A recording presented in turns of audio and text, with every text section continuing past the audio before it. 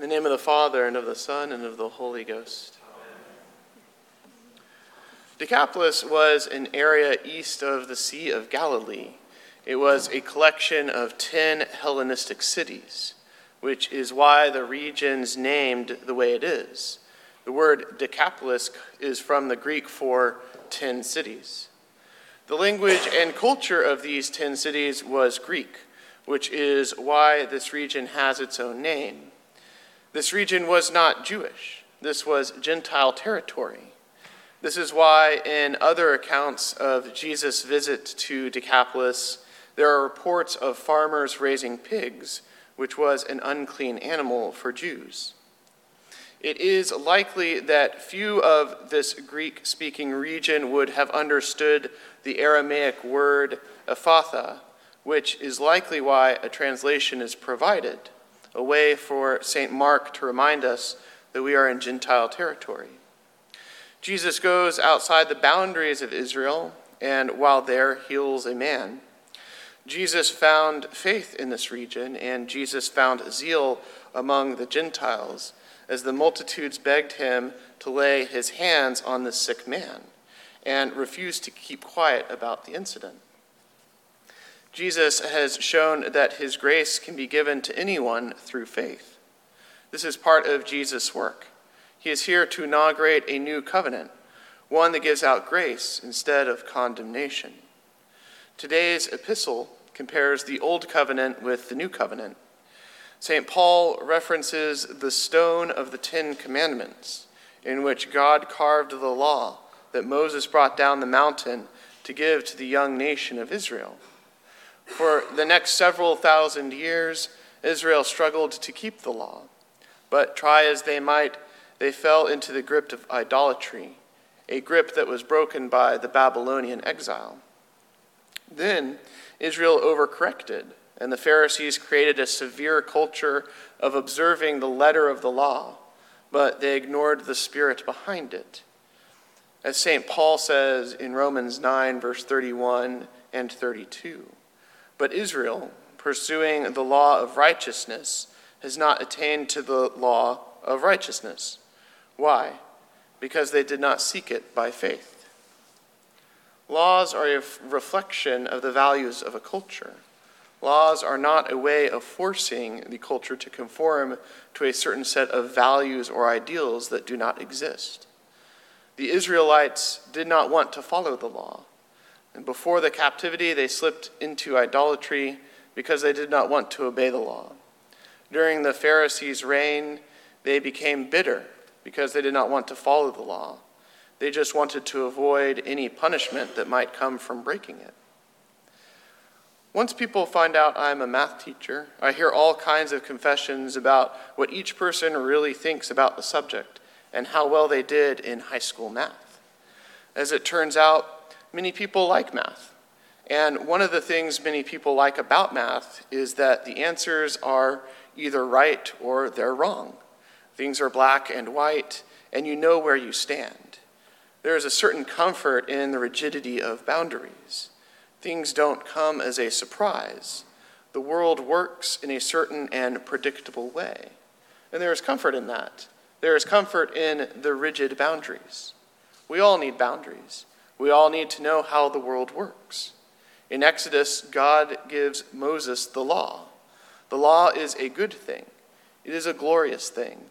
In fact, it was so glorious that the children of Israel could not look steadfastly at the face of Moses because of the glory of his countenance.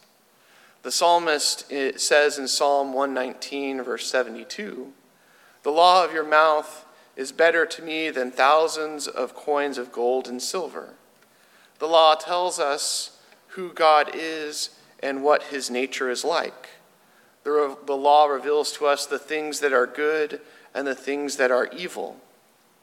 The law tells us how humanity is supposed to work and how we are supposed to love God, neighbor, and self. The law recognizes the dignity of each person as being created in the image of God. And the law also tells us the truth about who we are.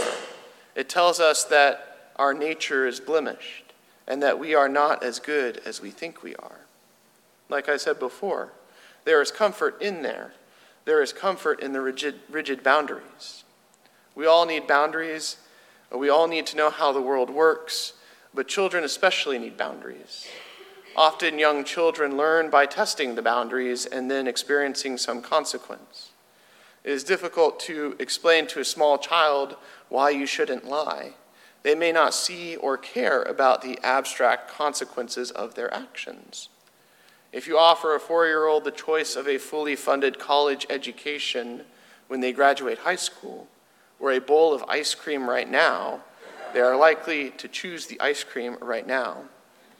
St. Paul says that Israel, although they pursued the law, they never obtained righteousness because they did not pursue the law by faith. They have learned that lying is wrong, not because the real reason we don't lie, but because of the fact that they wanted to avoid the consequences of breaking the law. Like I said before about children following the rules, the consequences are in place, so they hopefully learn the value of the rule. However, at the very least, they will want to avoid negative consequences. Following rules because you do not want to get in trouble does not address the evil within our own hearts. The reason we don't lie isn't because we want others to trust us. The reason we don't lie is because God doesn't lie. Ultimately, we don't lie because we love God and we love others because they bear the image of God. This was one thing Israel was missing. They did not love God, and because they did not love God, they were incapable of loving those who bore the image of God. We have the Spirit of God living in us. The Spirit of God can change us and our desires to match the law he has given. The law exists to convict us, to show us that we are sinners, and to show us where we need to come to God for grace. This is what St. Paul means when he says the law is a ministry of death. It shows us our brokenness. It shows us our wounds, which, if left untreated, will be fatal. We have no ability to follow the law on our own. Generations of people have tried and were unable. Fortunately, we have been given God's Spirit. His Spirit is what gives us grace to keep the law. This is why St. Paul refers to the Spirit as a ministry of life.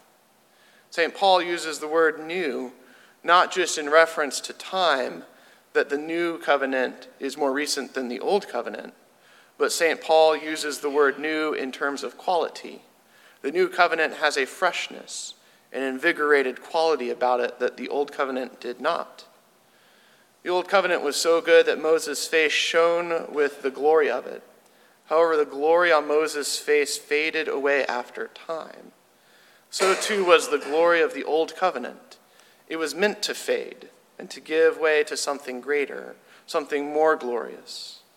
God says through Jeremiah, "I will put my law in their minds and write it on their hearts. I will be their God, and they shall be my people." One thing that I cannot do for my children that God can do for his children is that God can send his Holy Spirit directly into our being to help us want to do what is right. God is able to change our hearts, and God is able to change our desires from the inside so that we can mature in faithfulness. Over time, with a faithfulness to prayer and turning to God, he's able to give us the spiritual maturity to go from following the commandments for fear of getting in trouble to genuinely wanting to be more like him out of love. This is the power of grace. It leads to a changed life. Last week's gospel reminds us that we cannot keep the law on our own.